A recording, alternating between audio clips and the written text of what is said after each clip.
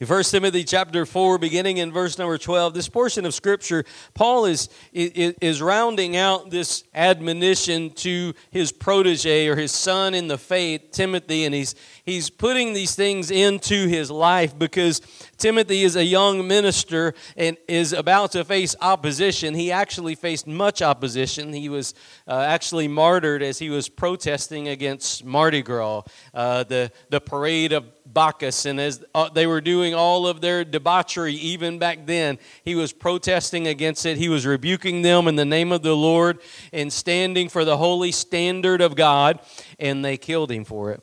But Timothy here, God is putting some things in that he's going to need. How many of you know when you face opposition, you need to be able to pull on something?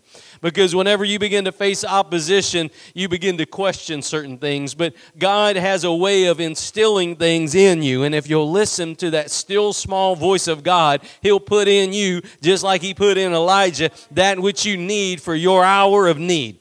He'll put inside of you a word in due season, that still small voice, and God will speak it into your life. And it won't matter if 1,000,000 voices of opposition come against you. If you know God has spoken to you and that God is for you, that God is with you, and that God will never leave you nor forsake you, it doesn't matter how many voices are against you. It doesn't matter how emotional you get about the matter. It doesn't matter how you feel. It matters what God has said. And God has a way of putting those things or depositing those things in us, in our lives. And we have to be aware of those things. How many of you know Timothy could have taken the scroll from Paul and set it on by the coffee table? He could have taken this scroll from Paul and he could have just passed it on without even reading it. How many of you gotten something like that? You got an email and you just forwarded it without reading it, or you just got a piece of mail, you just put it in the trash, right? But Timothy could have done that. I don't think he did, do you? But he took this letter from Paul and he began to read it, because God, through the inspiration of that apostle, through that pen, is going to begin to deposit some things in there. And God wants you to learn from it, because that's why it's still in the Bible. God wants you to glean from it, because that's why He preserved it. And as we talked about earlier, God didn't just preserve the letters, the alphabet letters of this letter. He actually preserved the power on them. Amen. He preserved still the power on them. So not only did He preserve the letter of these words, but He preserved the power of these words. And if you'll apply them to your life, it'll have the same effect in your life, because my Bible says God is the same yesterday, today, and forever, that God never changes. He doesn't run out of power. He doesn't get weary. He doesn't sleep. He doesn't yawn. His arm's not short. His ear's not deaf. God is still able to do anything that He desires to do, and He'll do it through you. You believe that? So Paul writes here to Timothy in verse number 12, he said, "Let no man despise thy youth, but be thou an example of the believers in word, in conversation, in charity, in spirit, in faith, in purity. Till I come, give attendance to reading, to exhortation, to doctrine." These are the things that the church is supposed to be doing. They're supposed to be not reading stories about, when we went to the mall and we saw this and I heard this great story. We're supposed to be reading the Scripture. We're supposed to be reading the Word of God, exhorting the brethren on that Word of God, and then holding to the doctrine of what that Word of God is. Amen? So he said to do that until He comes. Now, this is what I want to get into, verse 14, 15, and 16. He said, "Neglect not the gift that is in thee, which was given thee by prophecy, with the laying on of hands of the presbytery." This neglecting of the gift, sometimes, there's two different ways that you can look at that, but one way that you can neglect the gift of the laying on of hands is to not do it. Is to say, God don't work like that no more. You can neglect that, and you need to know that God doesn't want you to neglect the gift of God. Amen, that God still operates. It's one of the ways that God verifies and authenticates His work, His ministry, is through the power of the Holy Ghost. And he said, don't neglect that. But another way that you can neglect that gift is to begin to operate without the power of God on your life. Do you know that God never expects you to go through anything or do anything for Him without the anointing on your life? You don't have to be like a drudgery soldier and going through without the Spirit of God upon you. It is the Spirit of God that lifts the heavy countenance. It is the Spirit of God that helps us to see past what is natural. It's the Spirit of God that gets us into that place of faith and not feeling. It is the Spirit of God that takes us out of what we see and what we feel into what God has said and what God has revealed. And that's where God wants you to be. God wants you to stay in that place where you're looking past the natural. Amen? And sometimes when we neglect those gifts, when we neglect those things, it's because we've begun to try to do things in our own power. It's because we've tried to use our own intellect in a situation. It's because, well, I know what they need. I know what they need. Is because we try to assess a situation from a natural perspective, neglecting the power of God, neglecting the gift of God, neglecting the work of the Holy Spirit. In other words, not taking time to be holy. Not taking time to wait on God. Not taking time to get in the prayer closet and like Moses had to go up that mountain. Moses had to go up that mountain and spend time with God, and they knew whether Moses had done that or not because he would glow. His face would literally glow. They would have a veil over his face because his face was white from the presence of God. And if we don't have, look, and that's for all of us.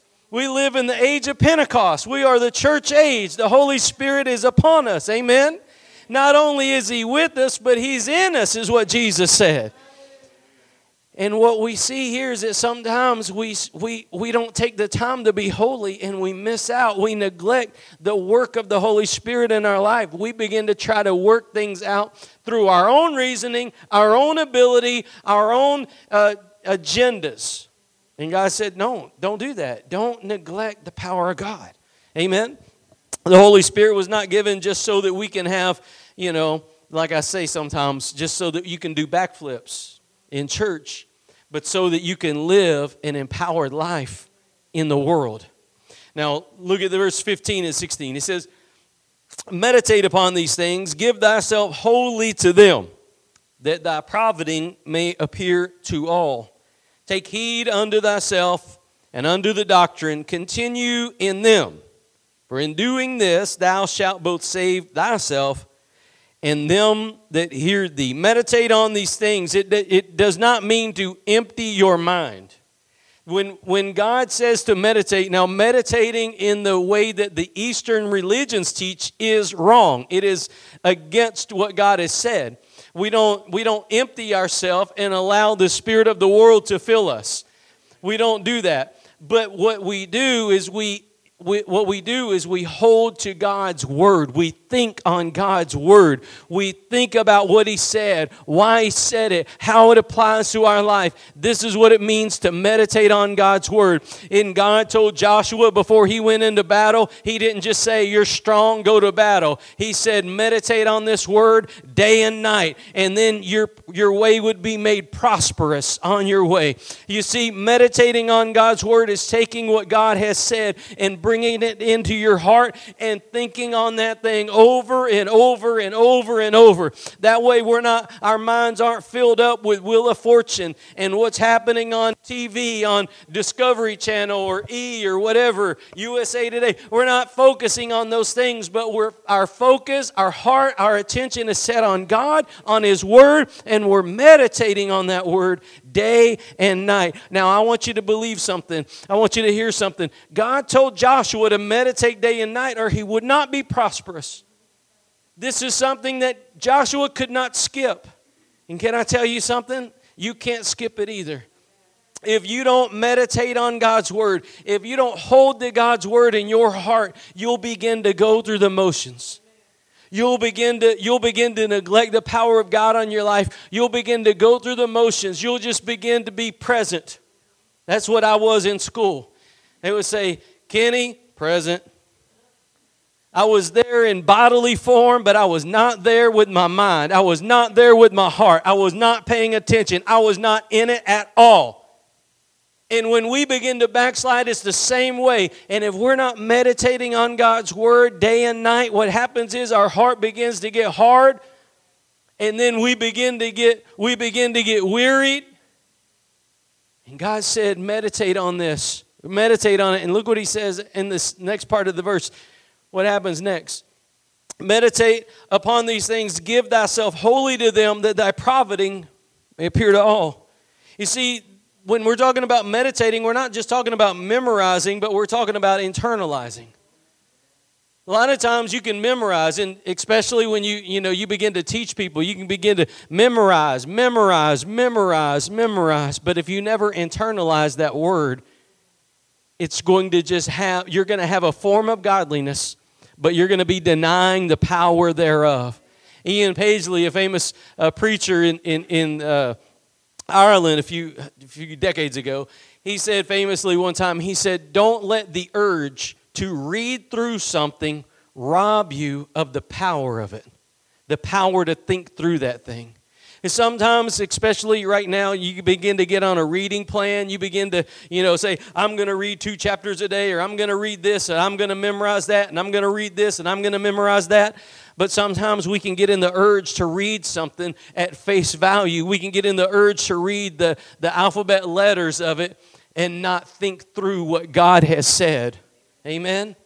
And sometimes we can begin to focus on things from a carnal perspective, but God is spirit. His word is alive. His word is quick and powerful today as it ever has been. There's still power, wonder-working power in the blood, but there's still power in the word of God. The word of God is still quick and powerful. It still saves. It still sets free. It still breaks those bondages. It still opens blind eyes. And when you believe what God has said, all things are possible to those who believe. Not what you think, not what you want, not what I say, but what God said. All things are possible when you believe what God has said. And so you got to take that word and you've got to meditate on it. And it says in that second part, it says, look, it says, give yourself what? Half-heartedly, right?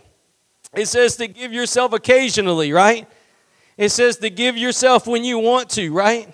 It says to give yourself when you feel like it. It says give what you want to give and you'll prosper. It says give what you want to give to the Lord and you're prosper. No, it doesn't. It doesn't say any of that, does it? What it says is give yourself wholly. Wholly. That means that you are called to give God without reservation on anything, your whole being.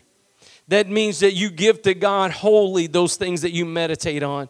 What that means is that you're not only thinking through these things, but you're actually applying them to your life. In other words, you're not memorizing thou shalt not kill, thou shalt not steal. What you're doing is you're actually applying that thing to your life, giving it over to yourself, and then when you have an opportunity to steal from your boss at work and nobody's ever going to know that you took the pencil home, you don't, because you've done applied that thing to your life. You've done applied that thing to your life, and you would die before you would steal from your boss. Amen? Because you know God said not to do it, and you've applied that to your life, and now you've given yourself wholly to that thing, and you've made adjustments in your life to order your steps according to God's word. Now God's got you where He's growing you. And once you begin to operate in that, once you begin to meditate on it, one of the things that I do with our kids, okay, what'd you learn today? What'd you do this? What are you reading? What are you doing? Because, a lot of times with kids, it's all about the stories, right? It's all about the stories. Yeah, but why did Jesus go to Zacchaeus' house? Not that he went, but why did he go? Oh, Jesus went to Zacchaeus' house. Why did he go, though? Well, Zacchaeus was a sinner, but he needed Jesus. And Jesus said He came for the sinners. He didn't come for the righteous. He came for the sinners. He would pass by 1,000 righteous people to find Zacchaeus. Zacchaeus went up in that tree to find Jesus, but what he didn't know is that Jesus was looking for Zacchaeus. All he was looking for was somebody that had a need, somebody that would humble themselves, somebody that would walk in humility and say, I need a Savior. And when you have that humble heart and you operate in humility, you can know beyond a shadow of a doubt that God's looking for you. God's looking for those lowly, those meek, those mild people. Well, what we see here is that we're called to give ourselves wholly to this. So we're not called to just memorize facts. We're not called to just look upon something and read it. We're called to internalize it and give ourselves wholly to it. Why did God say that? How does that apply to me? How can I operate in that? Giving ourselves wholly to it, it is a whole thing. So thought moves into acting. So you actually give yourself to the matter is what you do. Now look at this next part. It says in the same section, it says, give yourself wholly to them that thy profiting may appear to all. Well, we're not going to get into the word faith realm. We're not talking about that your wallet begins to grow and you're going to be driving a Mercedes. And we're not talking about profiting in the way that America thinks about profiting. We're talking about profiting in the things of God. What it actually means is that you begin to grow. That's what the word actually means, that you begin to grow. We've been on this topic for a few weeks, but God calls us to be fruitful. God calls us to be fruitful, to begin to grow in the Spirit and to be fruitful. And if we're not growing and being fruitful, there's a problem. But this profiting is not possible unless you, give yourself wholly. You're not going to profit if you give yourself half-heartedly. You're not going to profit if you only memorize God's Word. You're not going to profit if you only read it without meditating on it. I'm telling you, Joshua would not have been successful in his campaign in the Promised Land had he not meditated on God's Word day and night. I believe that he encountered situations that probably would have shook him to his core. I believe that he encountered situations that would have messed him up had he not known that he knew God was with him. Sometimes you can begin to go out for the Lord and things don't go right. I know maybe you haven't been through that, but many people around you probably have.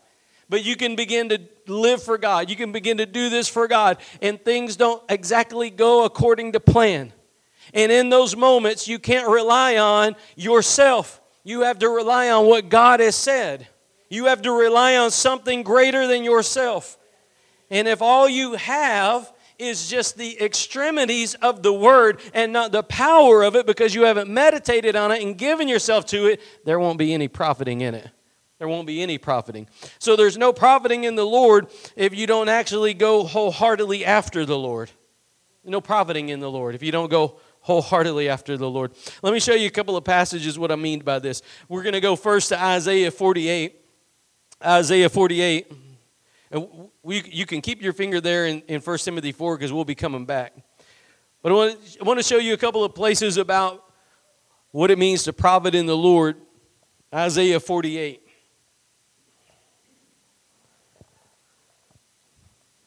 What I love about profiting in the Lord is this. Once you begin to burn for the Lord, once the Lord's anointing comes on your life, you don't have to walk around with a bumper sticker telling people. You don't have to walk around, reminding people. It's on you. God's on you. God is working in you. It's like you can't contain yourself. You remember Jeremiah talked about that? He said that God's word was what? It was like fire shot up in his what? Bones. In other words, he couldn't contain himself. He got alone with God. He got a word from God, and it hit him so hard he couldn't stop it. It was like fire in his bones, and he had to shout it out. He had to speak it out. He had to let it out. He had to live it out. And it wasn't about just some internal, God said this. It wasn't about memorizing this. It actually became a reality in his life, and it animated his body. It animated his life to the point that he had to do something about it. I don't know what it feels like to have fire shot up in your bones, but I understand what he's saying because I've had the Word of God that hot in my spirit that I've had to let it out. I've had to tell people that God set them free if they'll believe on the Lord Jesus Christ, that God would break those bondages. And one of the things that we see in Jeremiah is, though, he said that it was like fire shot up in his bones. That was the Word. He was talking about the Word was like that. It was the Word. It wasn't anything else except for that Word of God that was animated by his faith. He had given himself wholeheartedly over to that thing. Well, This passage here in Isaiah 48, verse 17, it says, "Thus saith the Lord, thy Redeemer, the Holy One of Israel, I am the Lord thy God, which teacheth thee to profit, which leadeth thee by the way that thou shouldest go." In other words, when you begin to profit in God, it's because you're beginning to follow the Lord's leading. It's because you're beginning to follow where God leads you. Now, normally in my normal discourse, I would have never gone to church more than once a month or once a year. But after God saved me and set me free and gave me His Holy Spirit, you couldn't keep me out of the church. I was there before the doors were open. I was knocking on the door. When are we having church again? You don't have to beg me to go to an altar. I know where I need to be. I know where I need to go. I need to be around God's people. I need to be at that altar. I need to hear the Word of God. I need to spend time in worship. I know where I need to go, right? God leads me. Not one pastor in my life has ever had to call me and ask me, "Where are you at?" Because God was leading me. Not one pastor ever had to text me and say, "Why haven't you been to church this month?" Not one time has that ever happened, because and I'm not just pointing at me, you are the same way. When you begin to follow the Lord will lead you in the right path. He will lead you where you need to be, when you need to be there. If you'll open your heart up to God and give yourself wholeheartedly to that Word, God will profit you, and He will lead you in the way that you should go. He will build you up. He knows how to put in you. He knows what to remove out of our lives. He knows what to put in our lives. He knows what we need when we need it. And He'll teach you. He'll teach you, and He'll lead you in that way. Now, sometimes we need to be reminded. Sometimes the Holy Spirit has a way of revealing things at certain times. You may not know for a long time that you need to do X, Y, and Z. And then one time the Lord begins to reveal it to you. And if you have a heart for God, you'll follow God in that thing. You'll follow God in that thing. Because God doesn't reveal everything in one moment to you. Over time, He teaches you. He teaches you. Because there's times that we can't handle it all at one time. Amen? We can't handle it all. There's times that we need to grow. And God knows how much we can handle. God knows how much to put in. And He knows what to hold back on until we're ready for it, till we can handle it. Then when we can handle it, He'll put that on us. That's how God grows us. But listen, the part I want you to see is that He's the teacher. And any teacher's that way. If you go into Algebra 1, they're not going to teach you Calculus 2. Because you got to learn the fundamentals of algebra first. You can't understand the concepts of calculus until you get the basics of algebra right. And God isn't the ultimate teacher. He knows what you need. He's got His eye on every student. None of us are flying under the radar with God. He knows what you need when you need it. And if you continue to have your heart for Him and give yourself wholeheartedly to what He does, listen, He will teach you. You will profit in the things of God. He will grow you. That's His business. John 15 says He's the husbandman. He knows that's His business. His business is to grow you. So He knows what to put in, when to put it in, and He knows what to prune, when to prune it. And we can say hallelujah to that or oh me for that, but it's the truth. John 15 verse 1 through 5 tells us that. God is the husbandman. So He's the teacher, and He knows what we need when we need it. Are you with me? But why? So that we can profit. Why? So that others can see God's light in you. You see, if it's all about you and all about what you know, you're going to get the glory for it. But once you give yourself wholeheartedly over to God and God begins to profit you, the light of God begins to shine upon you. And people, look, they don't need my light and they don't need your light. They need God's light. They don't need what I know or you know. They need God's truth. They don't need my church or your church. They need to be in God's church. And what we see here is that when we begin to profit in the things of God, His light begins to shine through us. Didn't Jesus say that when you believe on Him, you wouldn't walk in darkness anymore? He that follows me, walk in light. He said, God is light, and in him is no darkness at all. But when you believe on Jesus, his light begins to shine through you. And Jesus said even this. He said that no man lights a candle and puts it under a bushel. But what does he say in Luke 6? He said, when you light a candle, you put it on a what? Candlestick, so that others in the house can see. God wants you to profit. He wants you to grow. He wants to use you. Why? So that your light will shine, that others can see God through your life. Sometimes you say, well, I don't understand why, I fell on my face again. Well, I can tell you this, if you'll listen to the Lord on that thing and allow him to help you in that thing, somebody else will see God's light through you. You might say, I'm having a hard time, but I want you to know there's a purpose for it. You might be that one that has that one testimony that helps that one person to hold on. You might be able to say, you know what, I never knew why I had to go through all that I had to go through until now.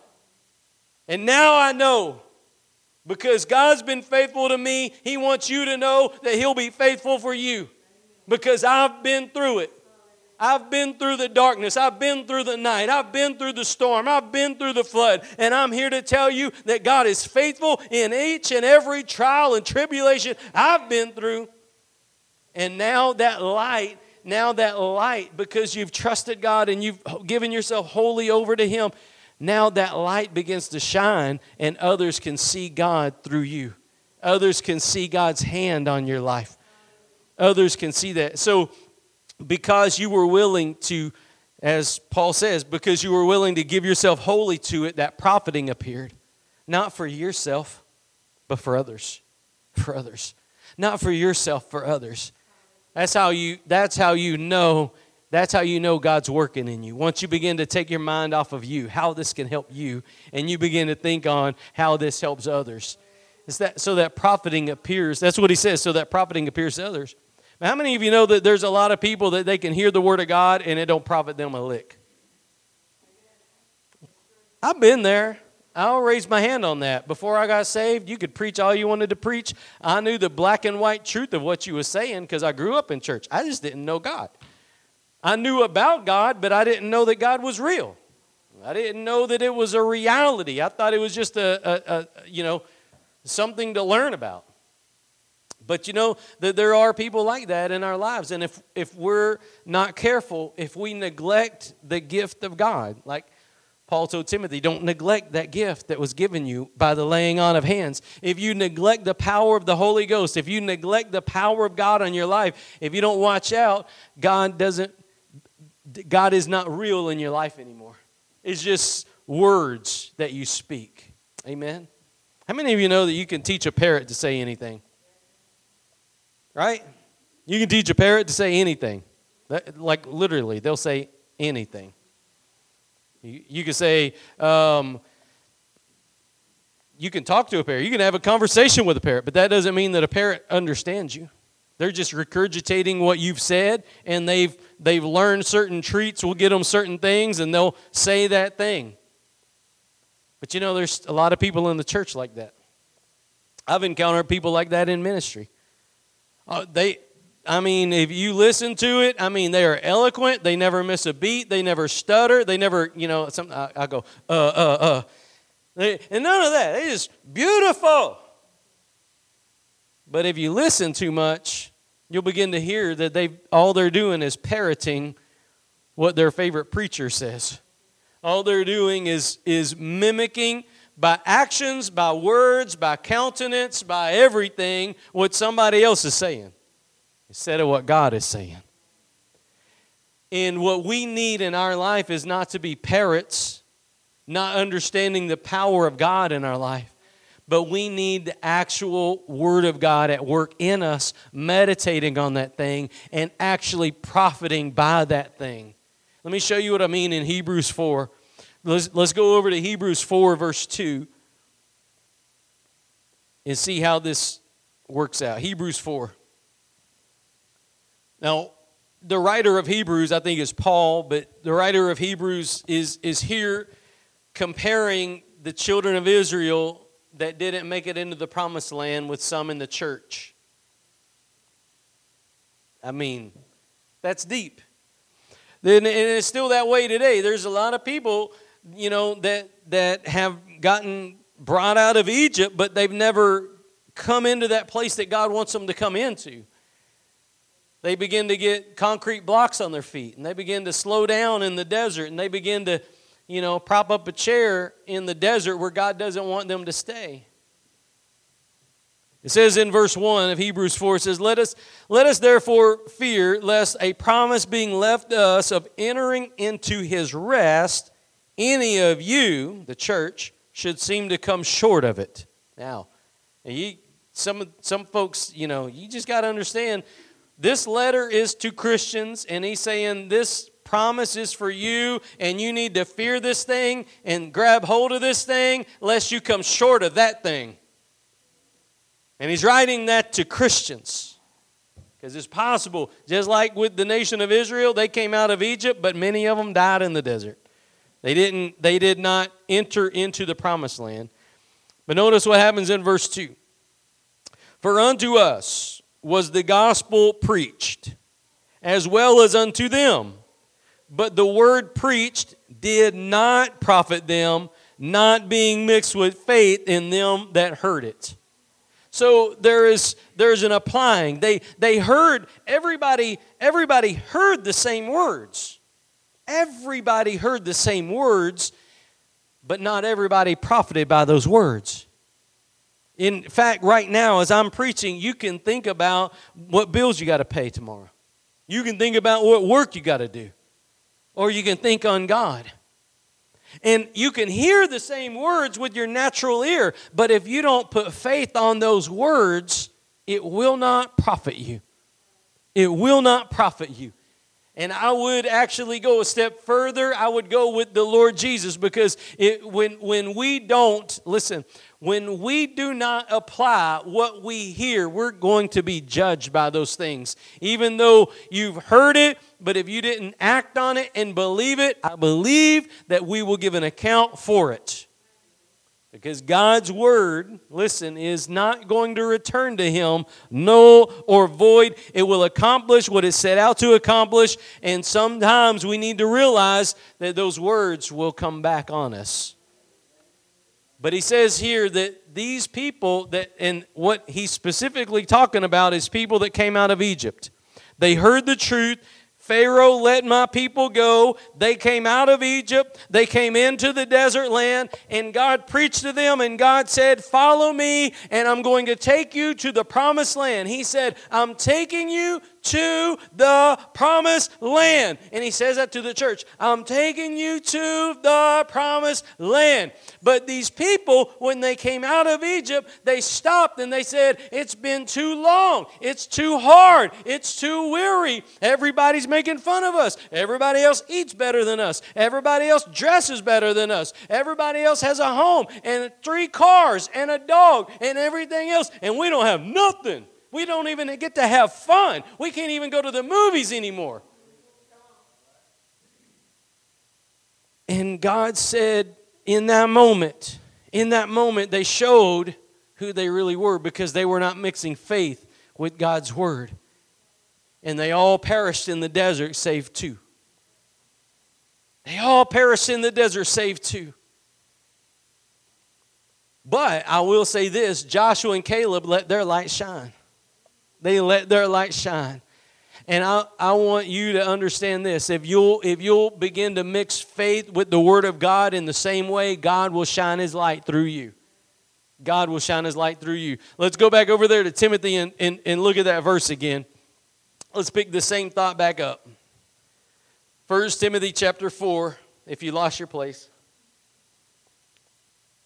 Verse 15.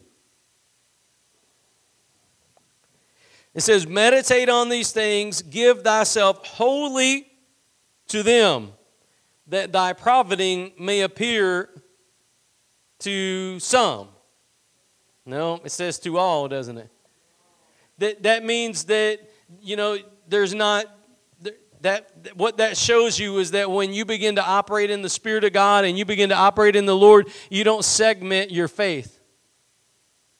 You don't partition that thing out. You don't act churchy around church folks and worldly around worldly folks. It is that when you begin to give yourself wholly over to that thing's got a hold of you. That's the reality of the matter. I remember whenever I got saved, and they said, when you begin to live for God, you don't have to worry about your past. You don't have to worry about your habits because God will take care of those things. I thought, there's no way, because I can't go 2 sentences without using curse words. I can't go through this and I can't go through that. But you know what? When you give yourself wholly over to God, His power begins to work in you. And He begins to do more than you think you can do, because His power is supernatural, not natural. Right? But that light shining through you, it actually appears to all. Now, you don't laugh at the jokes you used to laugh at. You don't talk about the things you used to talk about. You don't even say the curse words you used to say. Why don't you curse anymore? You used to do this, this, and this. Why don't you ever go out anymore? Why don't you ever do this anymore? Why don't you do that anymore? And that's God's light shining through you. That is you being a salty Christian. That is you not blending into the world but standing out. That's what salt means. Not blending into the world but standing out from it. And look at this last verse of the section. He says, "Take heed unto thyself and unto the doctrine. Continue in them, for in doing this thou shalt both save thyself and them that hear thee." Take heed to thyself and to the doctrine. That means that you need to, you know what the word heed means? Caution, beware. The word actually means when a ship would go, this is a Greek picture of it, a ship would leave port on a boat would leave port, go in the water. It would launch out. Take heed actually means bring it back into harbor. You see, whenever you're not taking heed, it just means you're carelessly going and doing whatever you want to do. You've launched out. Nobody's going to tell you any different. You gone. You gone. Nobody's going to tell you a word. You already launched out. But to take heed means that you're willing to bring that boat back into harbor. What that means is that you're willing to listen to the Word of God. It's not about, nobody's going to tell me what to do. That means that you're not willing to take heed to yourself. But when you're willing to take heed to yourself, you're willing to let the Word of God correct you. You're willing to let the Word of God bring you back into harbor. You've already set sail. You've already made a determination. You've already started on that course. But then that word from the Lord came, and you stopped. And you were like, you know what? I've gone too far in this. I need to bring this thing back to harbor. And, I've gone too far in this issue. I've gone too far in that issue. Sometimes we can get offended. Somebody lies about us. Somebody cheats us. Somebody robs us. They didn't thank me. They didn't send me a card. They didn't tell me Merry Christmas. They don't like me. You can begin to get offended about those things. And Jesus says in Luke 17, take heed. Take heed. When you get offended, take heed. Bring that thing back into harbor. You can get carried away on those things. Take heed. Well, this word right here, when he says take heed to thyself, that means in all that you are, in all that you do, be willing that God's word correct you, that God's word brings you back to where God wants you to be. What that means is that you need to constantly, and if you're not into the word and you're not meditating on the word, then this doesn't have any possibility. You have to be in the Word and meditating on that Word. Listen to the Word preached. Listen to the Word taught. Understand what God has said so that we can compare what God is saying with what we're doing. That there's no discrepancy between what God says and how we live our lives. That's what it means to take heed and be willing to apply those things into our life. Well, you know what? I have been taking pencils from my boss. I need to go take that thing back. I need to go tell him I'm sorry. That's how you take heed. It's not fun to do those types of things, but sometimes we need to do them. Sometimes you need to apologize. You know what? You said a dirty joke, and I laughed about it, and I shouldn't have done it, and God's convicted me about it, but I just got to tell you that you did that, and I laughed, and I'm sorry for letting you think that it was okay, because it's not okay. How's that for giving you a plate of humility? Well, sometimes we need to do those things, and we need to be able to listen. We need to have a heart ready to receive God's word and act on it, so that when God says those things, we can take heed. Because if you push back against what God says, you'll begin to get what we call hard-hearted. And hard-heartedness is when God can say the right thing, but it not make any effect on your life. So you've got to stay sensitive to what God has said and take heed to it, not only to yourself, how you live and the conduct of your life, but to your doctrine as well. That's what he says right there. Your doctrine, that is what you believe about God. Be willing. Hey, you know what? If you've been, you don't believe in the rapture, and you don't believe in this, and you don't believe in that, when you see it in the Word of God, you need to be able to receive it. You need to be able to receive those things. Because the Word of God is our final authority. The Word of God is supposed to be what corrects us, what guides us. He said that His Word is what? A lamp for our feet and what? A light for our path. It is God's Word that lights that thing up so that we know where to go. It's not about what I think or you think or we think or they think. It's about what God hath said. And if God said it, we're supposed to believe it and order our steps according to it. Take heed to ourselves and to the doctrine, right? And that profiting. That your profiting appear to all. That your profiting appear to all. You know, the sad reality is that that's really what Paul's talking about. Paul wanted Timothy to prosper. He wanted Timothy to be profitable in ministry. And the sad reality is in America, a lot of times we've associated profiting with Mercedes-Benzes and not growing in the things of God. Amen. One of my favorite men of church history was John Wesley. He grew up very wealthy, was able to go to college back in the day when most people were illiterate. He was very wealthy, him and his brother. They were very wealthy, and he gave his life to the church. He encountered those Moravians on that boat famously, and it changed his life. And it left an impact on him, and he began to counsel with Count Zinzendorf and all of these great men of God. And I mean, God did such a work in him and Charles, they began to methodically follow after God. And you know what? When he died, he had only enough money for people to bury him with. He left only enough money. He didn't leave an inheritance monetarily. He didn't leave an inheritance monetarily. He left an inheritance spiritually. He left a spiritual legacy for people to follow. He was extremely wealthy, but he spent all of his wealth on building churches. He spent all of his wealth on publishing his brother's hymn book. By the way, his brother got one hymn snuck into the Anglican hymn book. At Christmas time, they were trying to find a Christmas hymn. And they didn't even realize that Charles Wesley wrote, "Hark the Herald Angels Sing." So they began to put that in their hymn book. Unbeknownst to them, it was these rebels that were on fire for God. And God has His way of doing those things.